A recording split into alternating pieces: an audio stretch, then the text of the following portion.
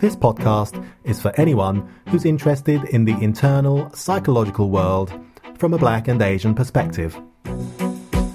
Barton Network is where UK Black and Asian therapists share their passion and their expertise. My name is Eugene Ellis. I'm a psychotherapist and founder of Barton. These podcasts are a continuing conversation around the psychological life of Black and Asian people in the UK. Over the next few months, I'll be presenting UK Black and Asian therapists sharing their thinking and psychological concepts so as to support all therapists and mental health workers in their work with their Black and Asian clients. This is the third of 8 podcasts where I'll present recordings of therapists who have given talks at Barton conferences over the years. The last podcast presented psychotherapist Elaine Arnold, who spoke about some of the policies that mitigated against Caribbean people when they immigrated to the UK in her talk that she gave at the 2011 Barton Conference. The speaker for this podcast is Fakhri Davids. He spoke at the 2012 Barton Conference. Fakhri Davids is a psychoanalyst working in London who has had a long-standing interest in the psychology of racism. He lived in South Africa under apartheid, where he was a lecturer in psychology at the University of Cape Town. His work in England has made him honorary senior clinical psychologist at the Tavistock Clinic in London, honorary consultant psychologist at the London Clinic of Psychoanalysis, and Fellow of the Institute of Psychoanalysis. He has written and taught widely on the psychology of racism and has recently published a book called Internal Racism, a psychoanalytical approach to race and difference, which looks at how we can understand what happens in the mind of those engaged in or experiencing racism. In his talk, Fakhri starts off by honouring the important work of Frantz Fanon, who amassed a vast body of work in the 40s and 50s as a psychiatrist in France, that today establishes his position as a leading theoretician of black consciousness. Fakhri lays out very engagingly and thoughtfully how internal racism works and gives it to us in a nutshell. You're going to want to listen to this several times because it puts it all together and, for me, clearly articulates this issue which, when put into words, gives me a sense of empowerment. This is Fakhri Davids. Thank you very much, Eugene. This is my first time here, and I want to begin by saying what a great pleasure it is to be here. It is for me a kind of answer to a prayer from the time I first set foot in a university and found myself to be one of 2 dark-skinned faces in a class of 500. And that's the way it was. And I've always dreamed one day of standing among people who look like me and have the same color as me. And this is the very, very first occasion that it's been possible to achieve that. And I want to thank you very much for that. I feel a bit like Archbishop Tutu, but except the other way around. I feel I've come home to where I belong, if you know what I mean. Now, I am South African, as you may know, and that means that the encounter with apartheid was very much what I grew up with. We grew up in the worst time when they were implementing it, really in the most ruthless and terrible way. So my experience was very much, as Sanjay spoke about it, I found myself studying psychology and wondering not only where are black people, where are we in this, but how can one teach psychology in a university in an apartheid society without making any mention whatsoever of the context in which we live? And it's been a deep source of puzzlement, fury, rage, the usual stuff that all of you know. And I think my interest in trying to understand the psychology of racism of course, comes from there. When one experiences, as all of you will have, the impact of being on the wrong side of racism, you do ask yourself what sorts of things must be going on in people's heads to make this sort of thing to make them apparently not notice how crazy it is to carry on like this. The dehumanization that you spoke of, that's sort of right at the core of it, at the beginning of it. So that's where I've sort of come from, and I've tried to sustain that interest all through my life, even though in psychology and in psychoanalysis you find disciplines that are apparently not interested in that problem. In psychoanalysis, they reduce it to something else. You say that you're experiencing racism, and they'll tell you you're experiencing the Oedipus complex through your racism. Now, I sort of understand the logic of this, but, the sheer madness and perversity of carrying on like that has seemed to me completely daft, and I've just decided what I have to do is to try and find others who think it's a problem and try and make a communion and build some understanding, which is what I've been on about, really, for most of my life. Now, the first person I found who spoke about this is Frantz Fanon, whom you mentioned earlier. And if you haven't read Frantz Fanon, you really have to, because it is just another, for me, in apartheid South Africa, Fanon was banned, of course. But somebody smuggled in his 2 books at the time, and reading Black Skin, White Masks was just, it blew your mind away.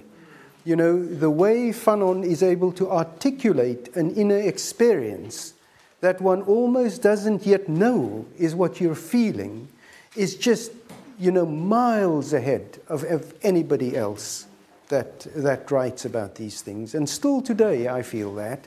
There's a sort of emotion in his writing that gets very close to the bone. And it's painful, and it hurts you to read. And you admire the integrity of a black person who is somehow able to feel what living in this divided world does to one, and to begin to talk about it, and it is just extraordinary. Now, you'll know that Frantz Fanon talks about the black problem, and he defines it very, very clearly. Firstly, when you read him, you realize he doesn't want to recognize the black problem. Because what the black problem is, in a nutshell, is that he says that for all of us who grow up, now that was the colonial world then, but I think it's relevant today as well, because the power, which is what he's talking about there, power is white. And if you happen to be black, you're on the wrong side of the power divide. Now, the black problem is this. Fanon says that you internalize that divide into yourself. And as everybody wants to do, it's natural, human, you want to identify with whoever is powerful. And remember, whoever is powerful is construed in the world as being good and desirable. So Fanon says, whether we like it or not, we will find ourselves identifying with white power inside of ourselves. And that for us black people is a huge tragedy, because you cannot identify with white without disidentifying with black, disavowing the black within you. Now, if you can see how mind-boggling that conceptualization is, because immediately it makes an external problem an internal problem that lives in all of us. And Fanon would say, and he does it so beautifully in his book, I wish I had longer than I could give you the quotes. He says, painful as it is for me to admit, deep inside my psyche, there is a wish to be white. Talks about that. Now, Frantz Fanon happened to be married to he was from the Caribbean, French-speaking, moved to France, studied, I think, medicine there, married to a white French woman. He writes in his book, and when I caress those white breasts, I take hold of white civilization and I make it mine. Imagine where this man has gone inside of him. But that was the one bit of inspiration, if you look at psychology, and Frantz Fanon was a psychiatrist, so he did write that book as a psychological book. But then, as you probably know, he got fed up of psychiatry and joined the Algerian Revolution. Caribbean man goes to an Arab-speaking country where he, the Frenchman, is head of psychiatry in the country, recognizes what they're up to, joins. It doesn't matter that they're not black, they're Arabs, but they are the blacks in relation to white power, and gave up his psychiatry and became a politician. Now, for us psychologists, that's a great tragedy, because black skin, white masks is the beginning of a psychological project. It's not the end of it. And it marks out a beautiful... The reason he left psychology, I think, is exactly the reason I think that if anybody wants to say to me, my problem with race is Oedipal, I feel like slapping them through the face, is exactly that reason. That psychology to him reduced human experience into an inner sort of essence, supposedly, which was reified. Then it explains everything, whereas he thought this complete bullshit. You know, your problem with white power was to do with the white colonizer coming into a situation and changing your reality, so that he's got the order right, that the psyche and its problem is secondary to external reality. And he found nobody else at that time who thought in that way. Psychoanalysts were not as developed as they are today. They were still trying to work out what a psychoanalytic discipline looked like. So they're trying very much to reify the individual. Anyhow, so Fanon was the only sort of role model that I found I could make a connection with. And I use him very much as a compass to guide where we want to go, because there are two things about that. One is to recognize that this is a consequence of the world in which we find ourselves. It comes that way around. It's not that we create the world in a racist way. A racist structure exists in society. It's the first tenet that Fanon propounds. And then he is very careful. If you think about that breasts of white civilization and all that, he's very careful to try and get the problem into the mind and to say that for us blacks, it's true for all human beings, but I can talk to you the way I can't anywhere else. So for us blacks, we have to grapple with that internal issue. And how do we do it? What tools can we find to help us grapple with that? Now, I want to begin by giving you an example, because Eileen talked very much, or rather this conference today, isn't it? It's about the silent impact of racism. Absolutely on the money, that. I have here in the beginning of my book a lovely newspaper article that comes from Sanjeev Bhaskar. You all know him, don't you? Goodness gracious me, broadcast, that guy. This is the article, and I read it to you, and I'm very sorry, I didn't realize I could have stuck it on a slide, but you'll have to listen to me and take it in. This is from a newspaper article on Bhaskar. Bhaskar got his first taste of a traditional British curry house and of the British attitude sometimes on the menu alongside the chicken tikka masala when he was a business studies student at Hatfield Poly. He'd gone out with a group of mates to an Indian restaurant. The menus had been passed round, the lagers and poppadoms ordered, and then attention turned to the one non-white person in the room who wasn't a waiter. Bhaskar says, "It's one of the most uncomfortable experiences I've had in a restaurant. Somebody said to me, 'Well, you'll obviously order the hottest thing on the menu.' And I felt tricked into ordering it.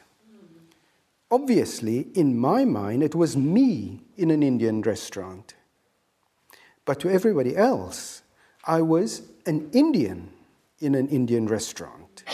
And at that point, I suddenly became aware of who I was, i.e., in this world, and how unpleasant it all was."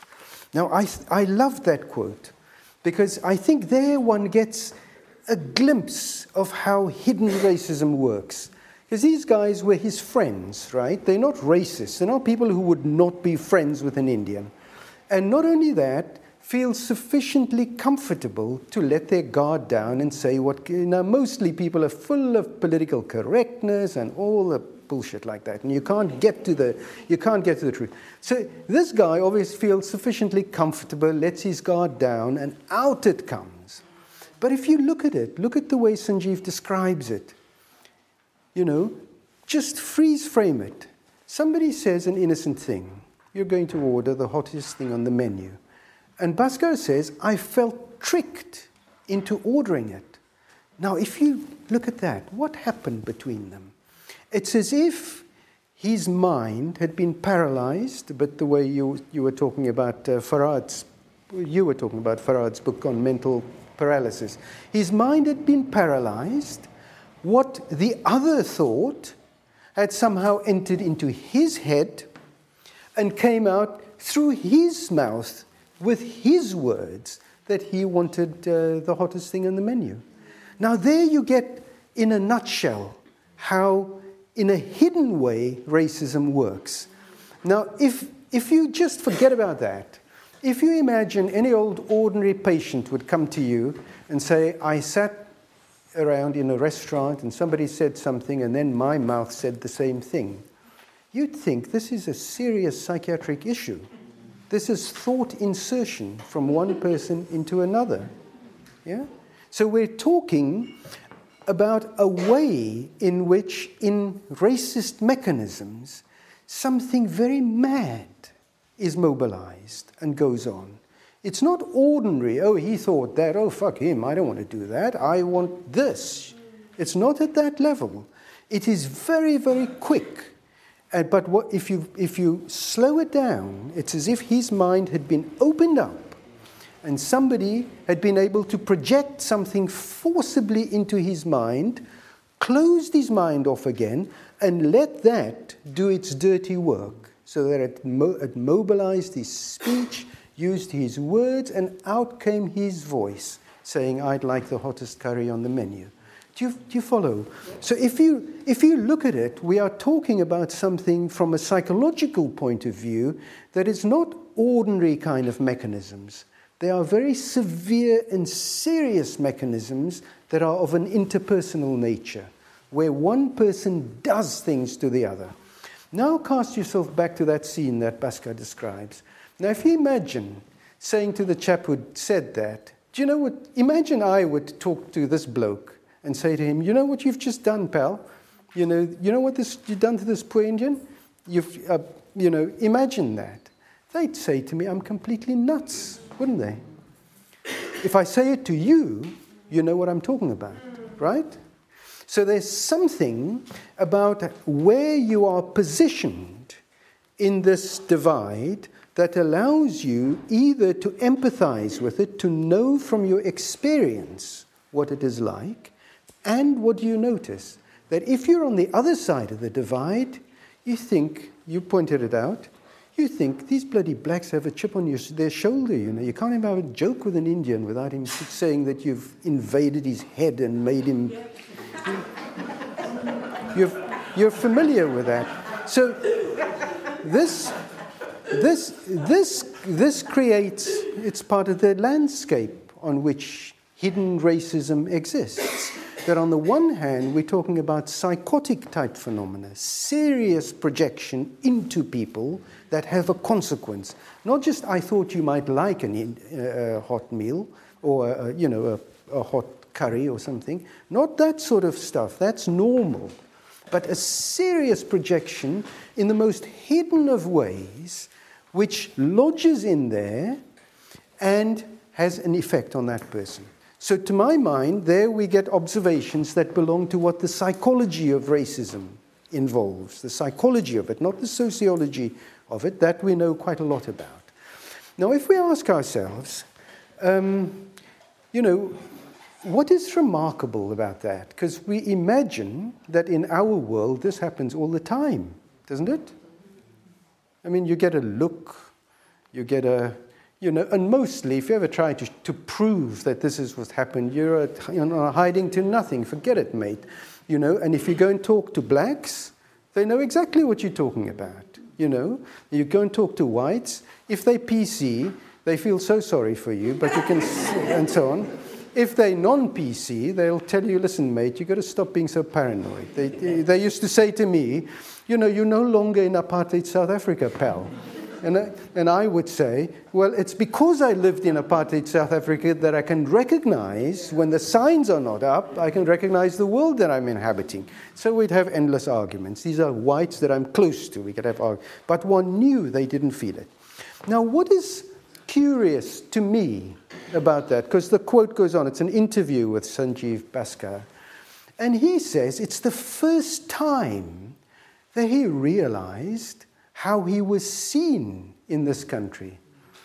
Now that puzzled me, because I thought if a man had to live to 20 to realize how you are seen in this country and that you are not seen, and by seen now you realize I mean at a deeper level, you are not seen as an Indian or as an immigrant or as a foreigner or as a bloody black or whatever it is. I wonder what planet you've been living on. Where have you been, mate? Now, that, you see, I'm not following the white man's story. That's interesting in its own right. I'm interested for us in Sanjeev Bhaskar's story. How come he had his eyes shut and walked around with a dark skin on him, believing that he was an Englishman? That's my question about that. So if you dig around and you try and explore this, I came one day to tell you an interesting story. When my boy was 3.5 years old, he came home one night, and his mum was giving him a bath, and he says to her, can she please make sure she washes his skin properly tonight? And the shackles went up, so she sort of talked to him a bit about it. And it turns out he thinks his skin is grey, and, it's dirty, and it has to be cleaned. And please, can she get whatever it is one does to clean the skin? Now, of course, people like us are sensitive about these things. So my wife went nearly mad, and so did I, and we were about to take the school to court for planting weird ideas into his mind, because they were a mixed school, and we pride ourselves in living in a multicultural world, And what gave us great pleasure is even as a small child, when he drew himself, he'd get a brown crayon out and draw himself brown. And then we realized for a week or two, he hadn't been drawing himself brown anymore. So that this business of not having a brown skin anymore was genuine. If you looked at his drawings, the brown skin had gone. Anyway, eventually, as it does, one calms down, you have a good night's sleep, you gather yourself together, and eventually we were able to begin to think. Now, one of the things that my son said to my wife is that, because you know the conversations, I know you know these conversations. You say, your skin is brown and it's beautiful, what's your problem with that? Well, it is dirty, Mum, What do you mean it's dirty? Rory's skin's just this, his white skin is just as clean or dirty as your skin. Yeah. Eventually it turns out that his teacher, who was one of those very pale, sort of platinum blondes, very, very devoid of colour sort of white people. His teacher, he thought, was not dirty. And how did that come about? Because my wife, when they had this conversation, says to him, but, even call her Angie, she also gets dirty. Everybody gets, but when he mentioned that, he wouldn't have it. No, she's not dirty. She's not dirty. I know she's a very, very nice person, which she was, and so on. So that sort of gave one a clue as to something that must be going on in his head, doesn't it? And we it took a while to calm down, as I'm sure you can know. Eventually, we realized that these kids were about to be moved from the class of this teacher, where he'd been ever since he went to nursery, into the next class. And the way the school did it, a nice school, the way they did it is they sort of encouraged them. They told them they're going to the big class now. And that's i.e. it's really a very desirable move to make. But what we came to realize from talking to the school is they had no sensitivity to the fact that children find separation traumatic. It wasn't something that was discussed, it wasn't something talked about up to that point. And then you could see what had happened in his head. What had happened is he sensed inside of him emotions connected with being separated from his teacher, whom he really did like, and she was likable. She was a very nice person. And you know, at that stage, there's also the separation from the mother that comes before. You know, these days you have to send your kids to nursery very early. So there's a separation is a complex and difficult thing. And then we came to realize that he had separated off all the emotional baggage that belonged to separation trauma, call it that. Yeah? And instead of having it in his mind, he had projected it onto his skin. So this psychic dirt now was concretely lodged on the skin, and that made sense of why he asked that the skin should be cleansed. Do you follow that? So you can see that in racism, you define, firstly, psychic stuff that you don't want. You separate it off from the rest of your mind, and then you project it somewhere like this, yeah, onto the skin. Now, if you were a white kid in that class, what would you do? Would you act it out? You'd do the same, but instead of projecting it onto your white skin, where do you put it? You project it onto the black kid. Yeah? So they use the same mechanism. The white kid uses his sense and makes what you could think of as an efficient projection. If there's something you don't like, hurl it out of the window. Don't put it over there. Yeah? That's what the white kid can do. Can use the way in which blackness is construed in our world. Darkness is construed in our world as part of the less privileged, the unempowered, the bad, all this sort of stuff, and use that as a basis to dump the stuff into my boy. Yeah? But the black kid, this is Fanon's point, can't do that. Because he acts as if he is just like the white kid. Do you follow? And dumps it onto his black skin, because that black skin is construed in the same way for both. They grow up in the same world. Do you follow? So that creates then the black problem that Fanon talks about. It's an internal projection into the skin. Now, of course, we were able to reverse that, because we could say, once you realize that's what's going on, it's actually a nice experiment. You go off to the school, you don't mention any of this, you keep it private. Why involve them in it? It's my son's internal mechanism, after all, but you know what's fueling it. So we said to them, listen, chaps, little kids feel things about being separated. Can you kindly talk to them about this? Yes, of course. How thoughtless of us. And they did their bit and talked about how painful it is, blah, blah, blah, blah, blah. In other words, they took the psychic dirt and metabolized it for them. And hey presto, 2-3 weeks later, brown skin began to reappear in drawings. So that it's a very nice story, you see, where you can see that the hypothesis that there is something psychically that fuels this projection must be correct, because it got reversed when you attended to the underlying issue. And my son he made peace with his brown skin, and we never heard any more about this thing. I was going to talk to you about theory, but I'm not going to, because it's enough, because you can see the main elements of a theory of how racism in the mind works depends on splitting, but you don't split in a new way. You use an existing division in your world. So I tend to think of it, I talk about it as the racial other because I can't think of another word for it. But it is really, you choose somebody who is the other of social stereotyping, so that it's consistent with that aspect of reality in the world out there. And then, once you've projected into that person, you don't anymore have to own your projection. Yeah? And if you think black people smell, all you have to do is to find one black person who that morning didn't have a shower.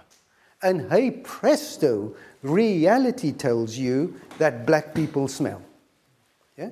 And then you just don't notice the 99 others you've met today who actually are perfectly not smelly.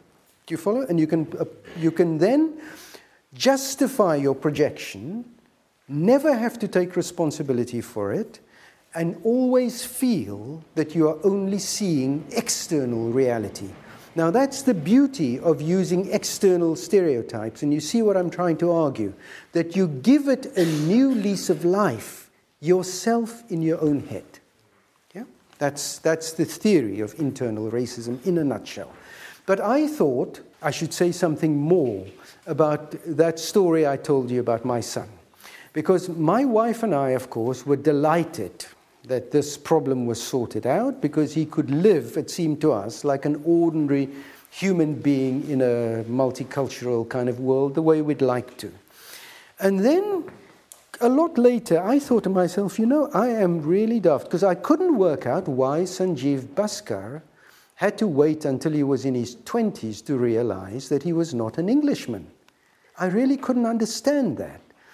And then I thought there must be something about the fact that in that incident I told you about, what my son learned is that you could make use of a racist mechanism, yeah, in order to rid yourself, when push comes to shove, to rid yourself of something that you didn't want. And that the symptom of that is that the racism, as it were, would become more pronounced. And I thought that must be part of what happens to all of us. Now, there's lots of evidence that I could bring you, but we don't have time for all of that today. That must happen to all of us at some point early on, that we learn that you can do this. And I think that we store that away in secret in our minds, so that it becomes a bit of internal racism, as it were, that is hidden from conscious awareness, and which produces guilt. Because you cannot do what that child did and project into his dark skin without doing terrible violence to the mother who bore him and loved him, the mother who raised him, the father who works for him, the grandparents who sacrificed this, that, and the other. And if you add the legacy of slavery and, the partition in India, Pakistan, all sorts of terrible trauma, which is part of their blackness, one might say. You cannot turn your back on that without denigrating them. So you do in your mind something terrible to the objects who love you and raise you. Now, that creates guilt. And if that guilt is unbearable, then what can you do? How do you deal with it? You fortify your racist mechanisms, and you then drive it underground so that it doesn't exist. And it made me think about my son, because, few years later, my mother-in-law used to go and collect him. Now my wife is Pakistani, she wears shalwar kameez. She hardly speaks any English. But she'd manage, she'd get a cab and go and collect him and so on. And I thought one day, I detected he was with his friends, and they were talking about his grandma. And I thought I detected just a little bit of feeling ashamed of his grandma, that she couldn't speak English and so on. And I thought, aha, there we see a new version of this denigration of the Indian self, call it. Yeah? Very much hidden from view, because now it's not a problem to anybody. And then he fell in love with, at one time, he didn't want to eat, Pakistani food. He wanted pasta and pizzas all the time. And I thought, bloody hell, now that's interesting. What is going on in that head? And I thought, now there you can see a bit of what I think the Sanjeev Bhaskar in the 20 years that he supposedly thought he was just in India. Now, of course, these are speculations. You see what I'm saying? Because we don't have people in treatment where we can observe and we can make the inquiry. But I thought that must be how internal racism gets a new lease of life. Now, of course, my son's a brown-skinned boy and so on. Nobody would think he's racist, would they? So how does he manage? I thought if he had any sense, he would project it into his white friends who didn't like,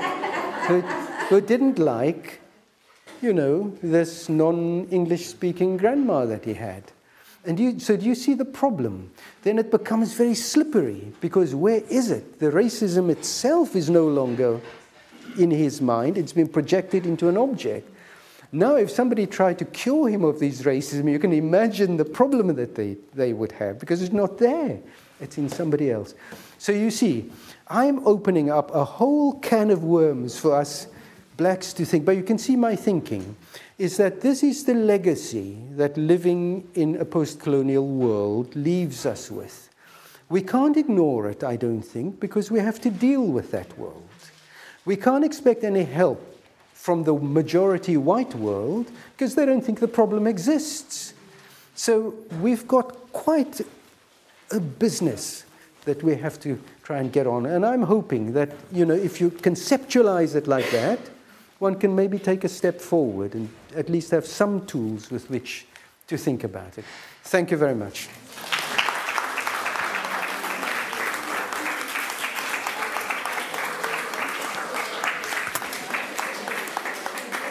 That was Farquhar Davids giving a talk on how internal racism works at the 2012 Barton Conference. To find out more about Barton, please visit us at our website, www.baatn.org.uk.